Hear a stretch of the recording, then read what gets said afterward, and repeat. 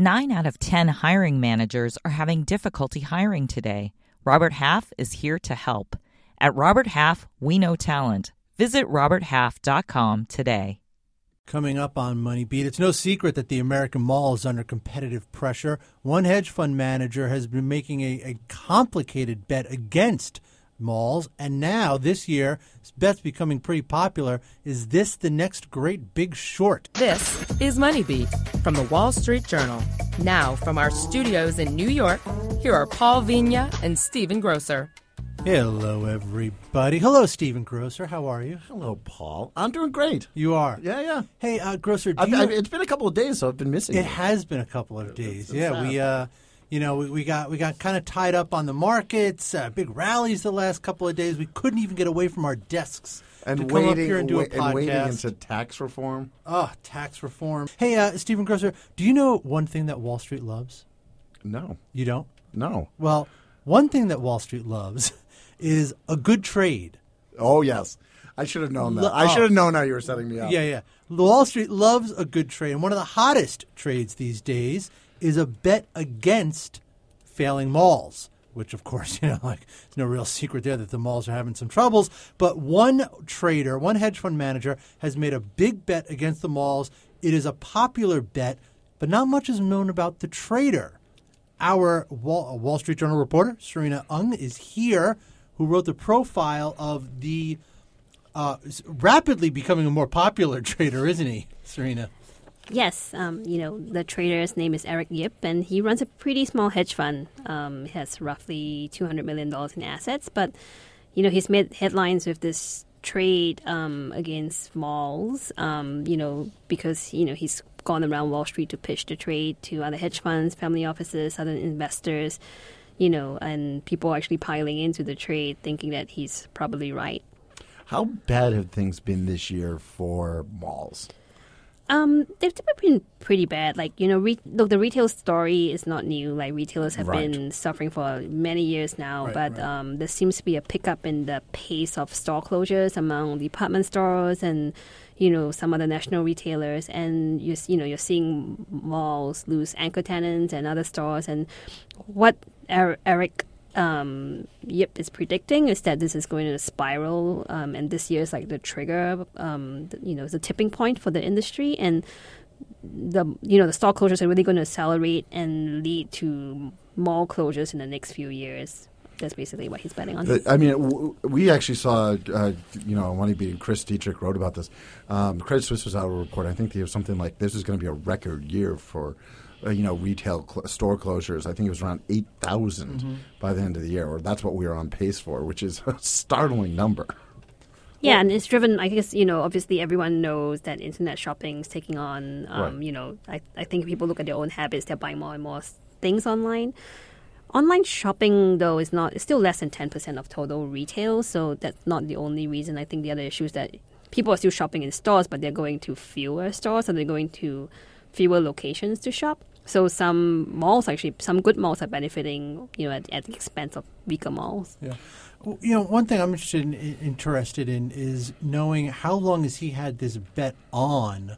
Because I think it's obvious now, like you said, this year has been a real sort of watershed for dying malls. How long has he had this bet going, though? I mean, right now his timing looks absolutely great. Did he start this year, 2 years ago, 3 years? When did he start betting against malls? Yeah, so our understanding is that he started about maybe a year and a half ago, sometime in late 2015. And even, so his bet is fairly complex. He's betting on this obscure credit markets index. It's called the CMBX 6. There are many different CMBX indexes, but the CMBX 6 index is one that has a higher retail concentration than other indexes. And so this index was trading at close to it trades like a bond. So, if it's at 100, it means that it's full value. And it has different tranches or slices. And at the time when he entered the trade, it was trading near its full value. But in other words, the index indicated there was very little chance of anything defaulting. It was trading basically at a very optimistic scenario. So he put on the bet over a year ago. And what we know is that in the past 6 months, he has been shopping it around to others and trying to get people to pile in. Some people have been really skeptical about why he's doing that. If such a good idea, why don't you keep it to yourself? Right. But some others have been really convinced. Like some, other hedge funds have gone in and they're basically predicting as much as a 50% decline in the index, and it's roughly 20% down from when he first started shorting it. Wow. I loved the comparison to sort of some of the people during right before the financial crisis with the housing market and sort of trying to figure out how to short this and make $1 on this one big trade. Yeah, they've been quite a few comparisons to that trade, which almost exactly 10 years ago, a bunch of hedge funds were betting against a similar index tied to subprime mortgage bonds, and at the time the housing market was strong, and people were like, "Oh, this thing is not going to go bad." But it did, and it went back in spectacular fashion. This is a bit different, though. The instrument is very similar, and the thinking is somewhat similar, but the macro environment is completely different. No one expects all retailers to fail, or all brick-and-mortar retailers to fail. And there may be a bit of a bubble in retail, but it's nothing like it was in the subprime housing boom. It's interesting. You mentioned people were surprised that he's going out and shopping this, and I was surprised by that also. But is it the kind of thing where he's just shopping the idea and people can go off and make the bet on their own, or is he taking in money to do this that would end up helping him out if he's managing people's money and they're making these bets? I think it's both. It's both. Yeah. Our understanding is that he's managed to get some investors to invest with him based on this, but there are also others who have just gone and done it on their own. And the net result is that trading in this index has kind of gone up a lot in the last few months. Because the index is very complicated, not all investors and hedge funds are equipped to trade it. You actually have to go into these financial contracts called credit default swaps, and not everyone's set up to do that. So I think some investors actually put money with him to do it. Others have been really skeptical about his intentions. But the net result, however, is that the more people put on the trade, the lower the index goes, so it benefits him. Right. Yeah. Right. Even if the money isn't going into him directly, if people are betting against him, it becomes a crowding thing. Yeah. Exactly, and the price goes down, and they can book market gains and stuff. Let's take a quick break. We will come back more about the failing American mall. It's really sad, but this is what it is, and the people betting against it. Robert Half research indicates 9 out of 10 hiring managers are having difficulty hiring. Robert Half is here to help. Our recruiting professionals utilize our proprietary AI to connect businesses with highly skilled talent. At Robert Half, we know talent. Visit roberthalf.com today. Got money in the markets? Check out Your Money Matters from the Wall Street Journal. Listen ambitiously. Now, back to the show. Welcome back to Money Beat. We are in the studio talking with our colleague, reporter Serena Ng, about Eric Whip, hedge fund manager Eric Whip, and his bet against the dying American mall. And Serena, in the story you have this sort of really colorful anecdotal lead about Eric and his past working in a mall in New Jersey. Can you tell us a little bit about that? Because it is really interesting. Yeah, so Eric has a really interesting background. He didn't come from a privileged background. He was born in Hong Kong. His parents moved to New Jersey when he was 5. They lived in a suburb near Philadelphia. And, in the 1980s, when he was in elementary school, they took over a store in the mall called the Burlington Center Mall. And it's what they call an inward-facing mall. That has, department stores and other smaller stores. So at the time they took over the mall, so this mall opened in 1982, and it was bustling in the 80s, from what we understand. It had JCPenney, Sears, and Macy's as anchors at various points in time. And at the time that he worked there, his parents had a shop called East. It was something like a cross between Pier 1 Imports and a Spencer's.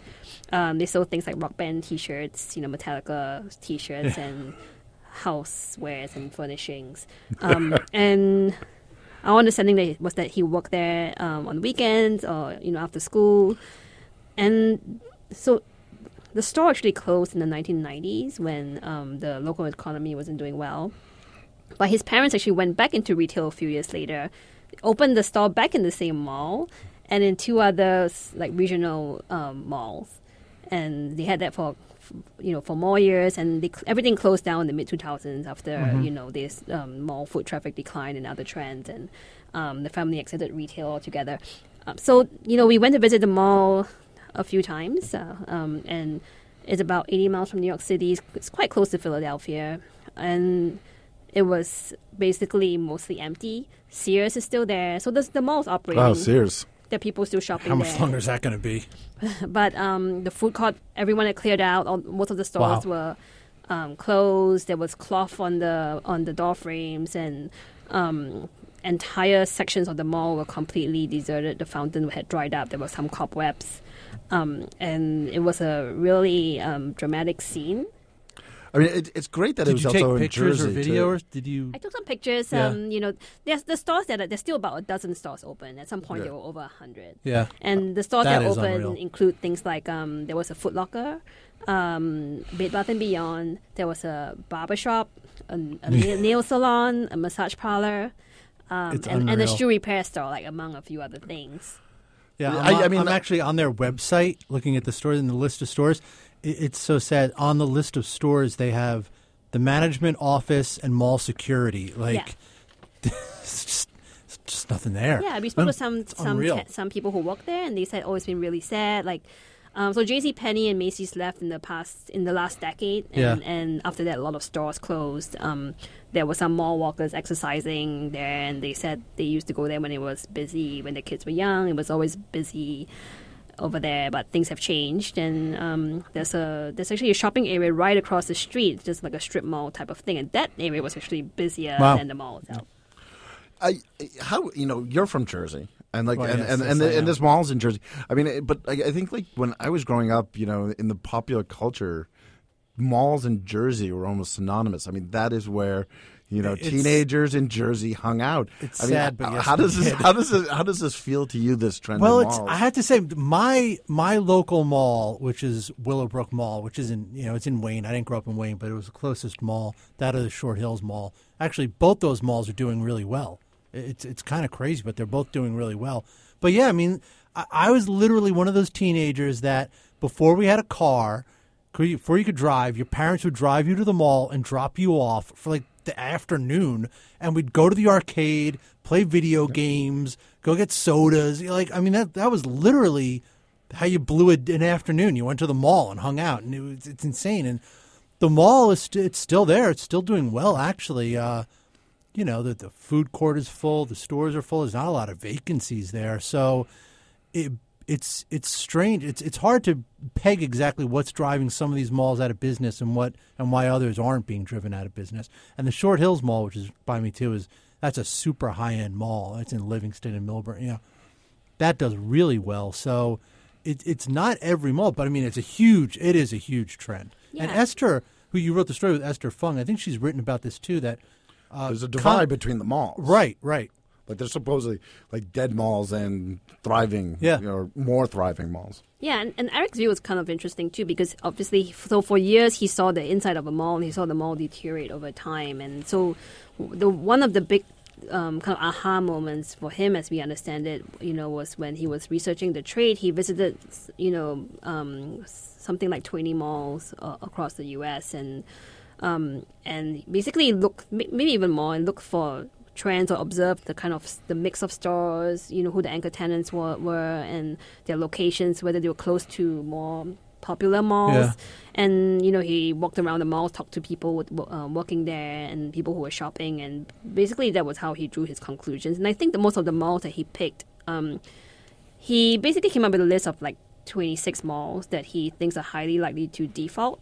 And almost all of them have a Sears and a JCPenney. And most of them have a Macy's, and many of them have a lot of mom and pop stores, and selling things like cigarettes or e-cigarettes and stuff like that. And he singled out those malls because, in his view, kind of mom and pop local tenants pay less in rent, and they have shorter leases, so they're more likely to they can get out pretty easily. If things turn south, they're get out, and they don't have much staying power. as the national retailers. So the malls that he picked were all basically had those trends, like department store anchors, some weaker national, retailers, and a lot of mom and pop stores, which was kind of similar to the makeup of the Burlington Mall. Yeah.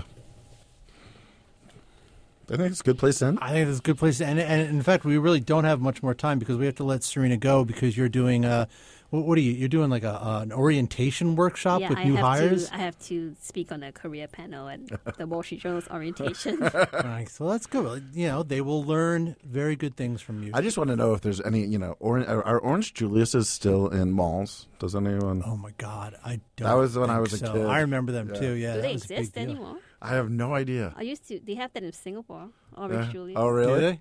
Yeah, always with movie theaters. I used to like right. I used to love the pizza hot dogs and the Orange Julius. Yes. Oh my same God. here. Yeah, I don't. I guess think we're all in the that's same around generation. Yeah. All right, Serena, thank you very much for coming on. Appreciate it. Me. Everyone, thank you for listening. We always appreciate your patronage, and we'll talk to you soon. The Wall Street Journal. Listen ambitiously. This message comes from Viking, committed to exploring the world in comfort. Journey through the heart of Europe on an elegant Viking longship with thoughtful service, destination-focused dining, and cultural enrichment on board and on shore. And every Viking voyage is all-inclusive with no children and no casinos. Discover more at Viking.com.